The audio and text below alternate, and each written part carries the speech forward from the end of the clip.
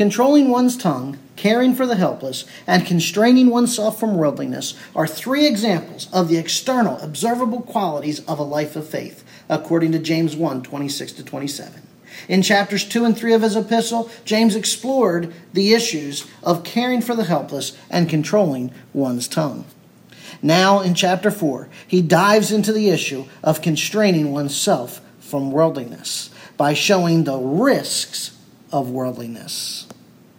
Specifically, James 1:27 commands believers to keep oneself unstained by the world. In the Greek, the verb to keep, tereo, is enjoined to the preposition by, apa, meaning to keep in safety, preserve, or conserve someone from something. That something is being unstained by the world. The term unstained, aspalos, means to be unsoiled. It describes someone as being free of moral defects. And what we are to keep ourselves from is the world. What is the world? The world, cosmos, refers to that system under Satan's control. Ephesians 2:2, in which you formerly walked according to the course of this world, according to the prince and the power of the air, of the spirit that is now working in the sons of disobedience. What Paul refers to as the course of this world, or worldliness, is a system of ungodliness that opposes God. Worldliness loves the system of ungodliness and things associated with it. The Apostle John in 1 John 2, 15-16 warns, "Do not love the world, nor the things in the world. If anyone loves the world, the love of the Father is not in him. For all that is in the world, the lust of the flesh, the lust of the eyes, and the boastful pride of life, is not from the Father, but is from the world."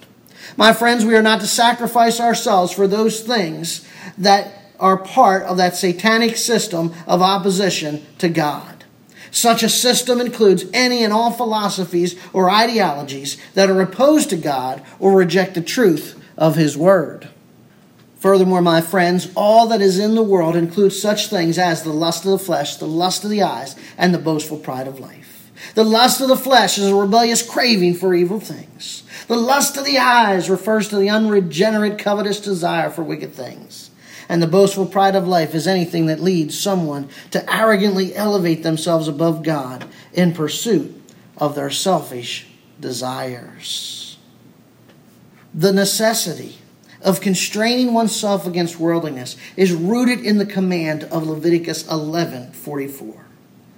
"Consecrate yourselves, therefore, and be holy, for I am holy." That term consecrate, karas, means to set yourself apart by means of religious rites or rules.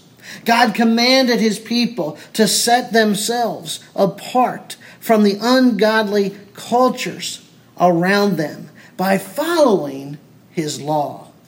That Peter repeats this command in 1 Peter 1:15-16 implies that God's injunction for His people has not changed. "But like the Holy One who called you, be holy yourselves also in all your behavior, because it is written, 'You shall be holy, for I am holy.'" And so as James delves into the issue of worldliness, he sets forth a twofold risk. First, worldliness creates conflict with others. And second, worldliness creates enmity with God. So let's begin with the first risk of worldliness. It creates conflicts with others. Chapter 4, verses 1-3. "What is the source of quarrels and conflicts among you? Is not the source your pleasures that wage war in your members? You lust and do not have, so you commit murder. You are envious and cannot obtain, so you fight and quarrel. You do not have because you do not ask. You ask and do not receive because you ask with wrong motives, so that you may spend it on your pleasures." Again, the first risk of worldliness is that it creates conflict with others. As is his practice, James presents a query. What is the source of quarrels and conflicts among you? Now, quarrels, polemos, refers to any strife or contention. Conflicts, make, usually refers to physical violence. However, the three other usages of this term in the New Testament imply verbal arguments or disputes. 2 Corinthians 7:5, "For even when we came into Macedonia, our flesh had no rest, but we were afflicted on every side. Conflicts mache, without, fears within. 2 Timothy 2:23, refuse foolish and ignorant speculations, knowing they produce quarrels, mache. 2 Timothy 2:23. Titus 3:9, but avoid foolish controversies and genealogies and strifes and disputes, mache, about the law, for they are unprofitable and worthless. No doubt these conflicts involved harsh words, lies, and slander, all misuses of the tongue that James rebuked in James chapter 3. As well, that quarrels and conflicts are in the plural indicates that they were ongoing problems in the early church. Nothing new there. The source of these quarrels and conflicts amongst believers is your pleasures that wage war in your members. Now, the term pleasures translates the Greek term hedone, from which the English term hedonism is derived. According to the Oxford Dictionary of the Christian Church, hedonism propagates the idea that the proper end of all moral action is pleasure. In other words, if it feels good, do it. In the New Testament, pleasures always refers to the gratification of sinful, illicit, lustful desires. Luke 8:14. The seed which fell among the thorns, these are the ones who have heard, and as they go on their way, they are choked with the worries, riches, and pleasures, hedonism of this life, and bring no fruit to maturity. Titus 3:3, for we were once foolish ourselves, disobedient, deceived, enslaved to various lusts and pleasures, hedonism, spending our life in malice, envy, hateful, hating one another. 2 Peter 2:13, they counted as pleasure or hedonism to revel in the daytime. Now, the Jewish philosophical work of 4th Maccabees, written between 100 BC and AD 30, likely informed the New Testament understanding of pleasures or hedonism. It states, in pleasure there exists even a malevolent tendency, which is the most complex of all the emotions. In the soul it is boastful, covetousness, thirst for honor, rivalry, and malice. In the body, indiscriminate eating, gluttony, and solitary gourmandizing. Such hedonistic or worldly desires wage war in your members. Peter warned us in 1 Peter 2:11 to abstain from fleshly lust, which wage war against the soul. In the context of James 4:1, the term members, melos, refers to believers within a local church. Romans 12:5. So we who are many are one body in Christ and individually members of one another. Ephesians 4:25, therefore laying aside falsehood, speak truth each one of you with his neighbor, for we are members one of another. The verb wage war, stratuo, is to engage in quarrels and conflicts. Hence, James' point is that worldliness is the source of conflicts and quarrels amongst believers and within the church. In verse 2, anticipating objections that his readers were engaged in worldliness, and in case you think, well, that wouldn't be me, James says they lust, commit murder, and are envious, fight, and quarrel. 4 worldly behaviors are given here, but are actually set forth as a 3-clause structure which forms the 16th triad of this epistle. The threefold structure describing worldliness breaks down as follows. You lust for something but do not get it. You murder and covet but cannot have what you want. You quarrel and fight. You see, worldliness always promises pleasure, but fails to disclose the feelings of emptiness and frustration that are left behind long after the pleasure has passed. Just to recap the triad so far in the epistle of James. Chapter 1 and verse 2, we had 3 steps to deal with trials. Consider it pure joy when facing trials. Know that the testing of faith produces endurance, and allow endurance to have its perfect result. In chapter 1, verse 3 to 4, we had 3 results of trials. It purifies our faith, produces patience, and produces maturity. In chapter 1 and verse 4, we had 3 results of endurance. Be perfect, be complete, be lacking nothing. In chapter 1, verse 14 to 15, we had 3 metaphors about temptations. We had a fishing metaphor, a birth metaphor, a death metaphor. In chapter 1 and verse 19, we had 3 requirements for accepting the Scripture. Be quick to hear, be slow to speak, be slow to anger. In chapter 1, verse 25 to 26, we had 3 examples of true religion. It controls the tongue, it cares for the helpless, it consecrates from worldliness. In chapter 2 and verse 5, we had 3 reasons not to judge the helpless. They're chosen by God, they're rich in faith, they're heirs of the kingdom. In chapter 2, verse 6 and 7, we had 3 facts about the rich. They oppress the helpless, take advantage of the helpless, and blaspheme the name of Jesus. In chapter 2, verse 21 to 26, we had 3 illustrations of dynamic faith. Abraham's work, Rahab's work, and a spiritless body. In chapter 3, verses 3 to 5, we had 3 examples of the tongue's domineering nature. A bit in a horse's mouth, a rudder on a ship, a spark behind a forest fire. In chapter 3 and verse 6, we had 3 reasons why the tongue is evil. Because it defiles the whole body, sets on fire the course of life, and is set on fire by hell. In chapter 3 and verse 8, we were given 3 reasons the tongue is untamable. It's restless, it's evil, it's full of poison. In chapter 3, verse 10 to 11, we had 3 illustrations of the tongue's deceptiveness. It's a fountain spewing fresh and bitter water. It's a fig tree producing olives, and it's a grapevine producing figs. In chapter 3 and verse 15, we had 3 descriptions of hellish wisdom. It's earthly, natural, and demonic. In chapter 3 and verse 17, we saw 3 groups of virtues describing heavenly wisdom. It's peaceable, gentle, reasonable. It's full of mercy and full of good fruits. And it's unwavering and without hypocrisy. And now we're given a threefold description of worldliness. It lusts but does not get. It murders and covets but does not get. And it quarrels and fights. You see, my friends, the first description of worldliness in believers is that they lust. The verb lust, epithumio, refers to evil, intense desires for something. Nonetheless, they do not have that for which they lust. You see, worldliness exhibits itself in evil, intense desires. The second description of worldliness in believers is that they commit murder and are envious. Now, James' use of commit murder is in the figurative sense as used by Jesus in Matthew 5, 21 to 22. You have heard that the ancients were told, you shall not commit murder, and whoever commits murder shall be liable to the court. But I say to you that everyone who is angry with his brother shall be guilty before the court. Whoever says to his brother, you good for nothing, shall be guilty before the Supreme Court. And whoever says you fool shall be guilty enough to go into the fiery hell. Now Matthew 5, 21 to 22 is part of Jesus' Sermon on the Mount. In that context, Jesus is contrasting with what the Pharisees taught about God's law versus how God intended his law to be applied, specifically the 6th commandment.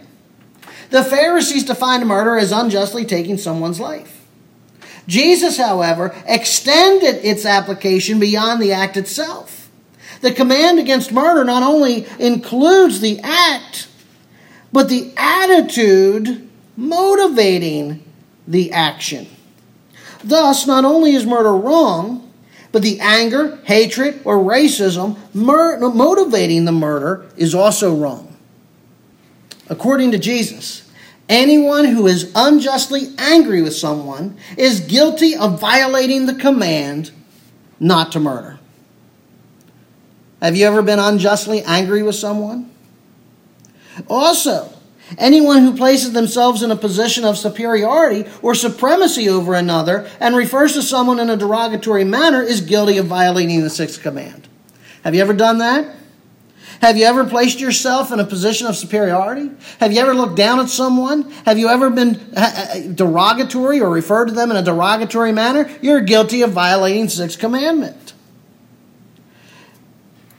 You see, Jesus says that any violation of the 6th command, whether by work or word, is sufficient to cast someone into the lake of fire. Again, it's not just our works that condemn us, but our words as well. James' point then is that worldliness exhibits itself in anger, hatred, and racism. The verb are envious, zelao, get to hear the word zealous there, depending upon the context, has a positive or negative aspect. Positively, zaleo means to be interested in, show affection for, or be moved to love something. 2 Corinthians 11:2, for I am jealous for you with a godly jealousy. Negatively, zaleo refers to coveting something belonging to another person or having feelings of jealousy over someone else's successes. It was such envy that the chief priest delivered Jesus to Pilate in Mark 15, verse 10. For he was aware that the chief priest had handed him over because of envy. Here, James is using the negative aspect of the verb. These believers were either coveting what they did not have or were jealous of others' achievements. Perhaps some of them desired to be teachers and were jealous of those who were teachers. If it was a case of coveting what someone else had, then they're violating the commandment against coveting. Exodus 20, verse 17. You shall not covet your neighbor's house. You shall not covet your neighbor's wife, nor his male servant, nor his female servant, nor his ox, nor his donkey, nor anything that belongs to your neighbor. For all their coveting and jealousy, James says they cannot obtain the things they desire. Worldliness exhibits itself in coveting and jealousy. And third, those engaged in worldliness fight and quarrel. The verb fight, makomai, is the verbal form of the noun conflict, mache, in verse 1. The verb quarrel, polemio, is the verbal form of the noun quarrel, polemas, in verse 1. Hence, worldliness exhibits itself in verbal arguments and strifes with others. And James revealed that believers were engaged in worldliness in verse 1, as demonstrated by their quarrels and conflicts. Nonetheless, in verse 2, quarrels and conflicts are the final downward progression of worldliness. Before devolving into quarrels and conflicts, believers first lusted. Then they were unjustly angry with others. They hated others, were prejudiced, coveting, and jealous of others' successes. My friends, when you find yourself engaged in quarrels and conflicts, be sure you have dabbled in worldliness, and the signs have been there. You must beware of lust, of anger, of hatred, of prejudice, of coveting, of jealousy, of conflict, and of quarrels. If any or all of these emotions or behaviors are present in your life, you must confess them before God and forsake them before it is too late. See, my friends, at the heart of these worldly behaviors is a failure to satisfy your desires. James provides two reasons for this failure. He says the first reason you fail to satisfy your desires is that you do not have because you do not ask. The verb have and ask are in the present tense, implying a continual failure to ask for something. In other words, these believers desired something, but they continually failed to pray and ask God. See, my friends, when you do not pray, it reveals that your focus is not on God, but on your worldly pleasures. Is that you? Are you praying? You say, oh, I need this, I want this, I have a desire for something. Are you praying about it? And if the reason you're not praying about it is it because you're focused on your worldly pleasures. Have you ever noticed that when you pray, you discover after a period of time that you're no longer praying but thinking about something else? You see, what happens there is, in prayer, when your mind wanders to something else, it's revealing what you truly desire or what you're truly interested in. And it obviously isn't God. Jesus previously dealt with this very issue in the Sermon on the Mount. Ask and it will be given you. Seek and you will find. Knock and it will be opened to you. Matthew 7:7. Jesus clarified his statement by explaining that God responds to the request of his children. He went on to say in Matthew 7:11 that if sinful human fathers can provide good things to their children, how much more will your Father who is in heaven give what is good to those who ask him? James states the second reason why we fail to satisfy our desires is that you ask with wrong motives. Wrong motives, kakos, is an adverb or manner, implying how they ask or pray to God. They ask God for their desires in an evil manner. Now, how does a believer pray evilly? First, they do not ask in faith. James 1:6. To pray in faith is to have confidence in God despite the situation or circumstance that He will answer. Second, they do not pray without any doubting. James 1:6. The verb doubting, diakrino, denotes uncertainty or dispute. It's questioning whether God can do what He's promised. And the third reason believers fail to satisfy their desires is that they do not pray according to God's will. 1 John 5:14-15. This is the confidence which we have before Him, that if we ask anything according to His will, He hears us. And if we know that He hears us in whatever we ask, we know that we have the request which we have asked from Him. Now back in the Sermon on the Mount, Matthew 6:10, Jesus taught that prayer is about accomplishing God's will. Your will be done on earth as it is in heaven. Prayer is not a lamp to rub, and God is not your genie.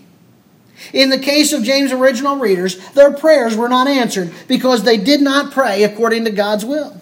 They prayed to God to give them their desires, to spend it on their pleasures. Pleasures, again, hedone, refers to that gratifying of sinful, illicit, lustful desires. The verb spend, apaneo, means to waste. Hence, they pray to God for something to waste on something sinful or illicit. My friends, such a request is not asked according to God's will. And it's interesting that the verb spend, apaneo, describes the prodigal son in Luke 15:14. Now, when he had spent everything, he began to be impoverished. You see, the prodigal son wasted his inheritance on sinful and illicit things. And rest assured, my friends, that sinful and illicit behaviors will always leave you impoverished or spiritually destitute. Now, not only does worldliness create conflict with others, but it also creates hostility with God. Here's our second risk of worldliness, verses 4-6. James chapter 4, verses 4-6. You adulteresses, do you not know that friendship with the world is hostility towards God? Therefore, whoever wishes to be a friend of the world makes himself an enemy of God. Or do you think that the Scripture speaks to no purpose? He jealously desires the Spirit which He has made to dwell in us, but He gives greater grace. Therefore it says, God is opposed to the proud, but gives grace to the humble. The second risk of worldliness is that it creates hostility with God. James underscores this enmity or hostility with God by invoking an Old Testament type, adulteresses. The term adulterer or adulteress immediately invokes the idea of someone who is unfaithful to their spouse. Now, up until this point, James has addressed his readers as my brethren. However, the risk of worldliness is so great that James draws upon the strongest enunciation, adulteresses. Unlike far too many modern preachers, James was more concerned with dealing with sin than being canceled. It's evident through this epistle that James loved his readers. He loved them enough to boldly confront their sin. A word of caution. Before blasting one another, believers, you and I would do well to examine our motives. Every one of us ought to be checking our motives. Be sure that what we are saying is not just to appease our flesh, but is instead motivated out of love and a desire to please God. Now, in the Old Testament, Israel is typified as the wife of Yahweh. Isaiah 54, verse 6. For the Lord has called Israel like a wife forsaken and grieved in spirit, even like a wife of one's youth when she is rejected, says your God. However, she forsook God and worshipped other gods. And God viewed her worship of other gods as spiritual adultery. Jeremiah 3, 1-5. God says, if a husband divorces his wife and she goes from him and belongs to another man, will he still return to her? But you are a harlot with many lovers, yet you turn to me, declares the Lord, with your harlotry and with your wickedness. As such, God divorced Israel because of her adultery or unfaithfulness in worshiping other gods. Jeremiah chapter 3, verse 8. And I saw that for all the adulteries of faithless Israel, I sent her away and given her a writ of divorce. Praise God, in a future time, Israel will repent, and God will retake the nation as his wife. Isaiah 54, verse 7 to 8. For a brief moment I forsook you, but with great compassion I will gather you. In an outburst of anger I hid my face from you for a moment, but with everlasting loving kindness I will have compassion on you, says the Lord your Redeemer. Hosea chapter 2, verse 7 and 16. She will pursue her lovers, but she will not overtake them. She will seek them, but will not find them. Then she will say, I will go back to my first husband, for it was better for me than then than now. It will come about in that day, declares the Lord, that you will call me Ishi, i.e. my husband, and will no longer call me Baali, i.e. my master. Like Israel, the church is also a bride, the bride of Christ. 2 Corinthians 11, verse 2, I am jealous for you with a godly jealousy, for I betrothed you to one husband, so that to Christ I might present you as a pure virgin. Revelation 19, verse 7, let us rejoice and be glad and give glory to him, for the marriage of the Lamb has come, and his bride, i.e. the church, has made herself ready. So when James invokes the term adulteresses, he's referring to believers, members of the body of Christ, who are unfaithful to Christ. Such believers are committing adultery or cheating on Christ with worldliness. Is that you? When you embrace worldliness, you're sinning against Christ's love that brought you out of the marketplace of sin. Again, James asks a rhetorical question. Do you know that friendship with the world is hostility towards God? The verb know, oida, means to be aware of something. James' readers were acutely aware that friendship with the world is hostility towards God. Friendship, philia, refers to love or affection for something or someone. It is sharing in a spiritual and physical unity with another individual.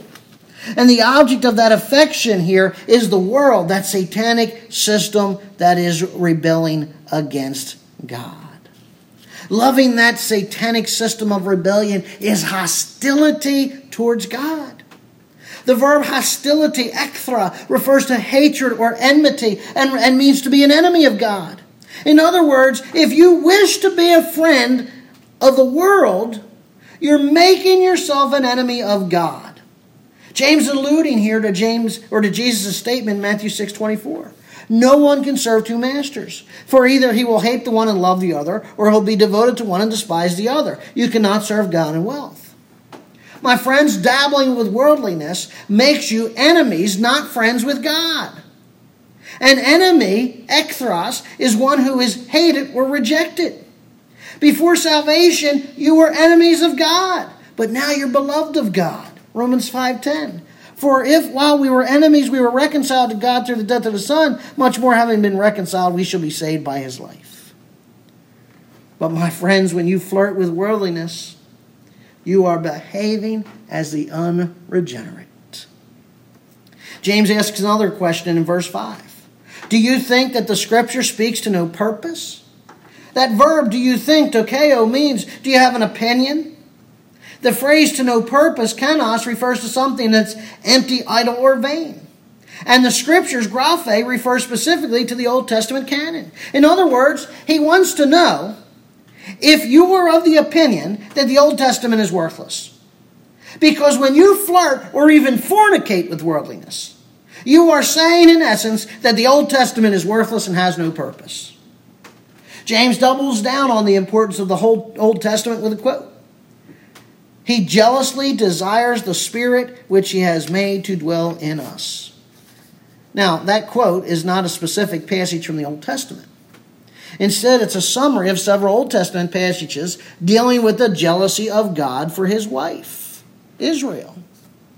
Exodus chapter 20, verse 5, you shall not worship or serve them, for I, the Lord your God, am a jealous God. Exodus 34, verse 14, for you shall not worship any other God, for the Lord whose name is jealous is a jealous God. Zechariah 8, verse 2, thus says the Lord of hosts, I am exceedingly jealous for Zion, yes, with great wrath I am jealous for her.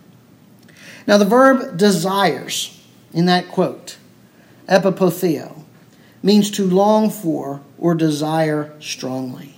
Grammatically, the subject of the verb is God, hence God longs for something.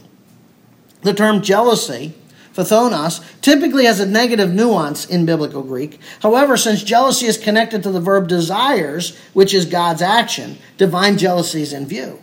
The idea is that God is unwilling to share his people's affections with the world. The Spirit, pneuma, again in the quote, he jealously desires the Spirit which he has made to dwell in us, is not a reference to the Holy Spirit, but to the spirit of every person. It's the immaterial part of human beings that sets them apart from other creatures. When God created humanity, he infused into us a spirit, making men and women spiritual creatures. When humanity fell into sin, the human spirit became defiled and sinful. However, at redemption, God regenerates and renews the spirit within the believer. The regenerated spirit belongs to God, and as such, he is unwilling to share the affections of those redeemed spirits. Because God is jealous of his people's affections, we must not harbor feelings or desires of worldliness. And because we are tempted to worldliness, and because God is a jealous God, James says he gives a greater grace. That is, my friends, we can overcome these temptations to worldliness with God's grace. His grace is greater, megas. It's more powerful than any temptation or sin. As Paul declared in Romans 5:20, where sin increased, grace abounded all the more. James quotes Proverbs 3:34, God is opposed to the proud, but gives grace to the humble. Literally in Hebrew, the phrase can be rendered, God mocks proud mockers, but gives grace to the humble. This verse is also quoted by Peter, demonstrated its wide usage in the early church. The verb oppose, anatasso, is a military term, meaning to arrange an army in battle order. It conveys the sense that God is at war with pride. To the humble, God gives grace. This grace, this charis, is not only the loving favor that he bestows on sinners, but it is his enabling strength for daily living. Hebrews 4:16. Let us draw near with confidence to the throne of grace, so that we may receive mercy and find grace to help in time of need. Believers, when worldliness comes calling, God provides his mercy and grace to help us escape from the temptation. 1 Corinthians 10:13, no temptation has overtaken you, but such as is common to man. But God is faithful, who will not allow you to be tempted beyond what you are able, but with the temptation will provide the way of escape also, so that you will be able to endure it. Oh, my friends, worldliness is risky. It creates conflicts with others. Worldliness will convince you to pursue your hedonistic pleasures. In turn, you will lust, hate, envy, fight, and quarrel. Worldliness promises pleasure, but it always ends in emptiness and destroyed relationships. My friends, you must forsake such worldly behaviors, because they will create conflict with others and rob you and I of the unity we share as part of the body of Christ. Let us heed Paul's admonition in Ephesians 4, verse 3. Be diligent to preserve the unity of the Spirit in the bond of peace. Worldliness is also risky, because it creates hostility with God. Believer, we were once enemies of God, but he's now adopted us as his children. As well, he has appointed us to be a type of bride for his Son, Jesus Christ.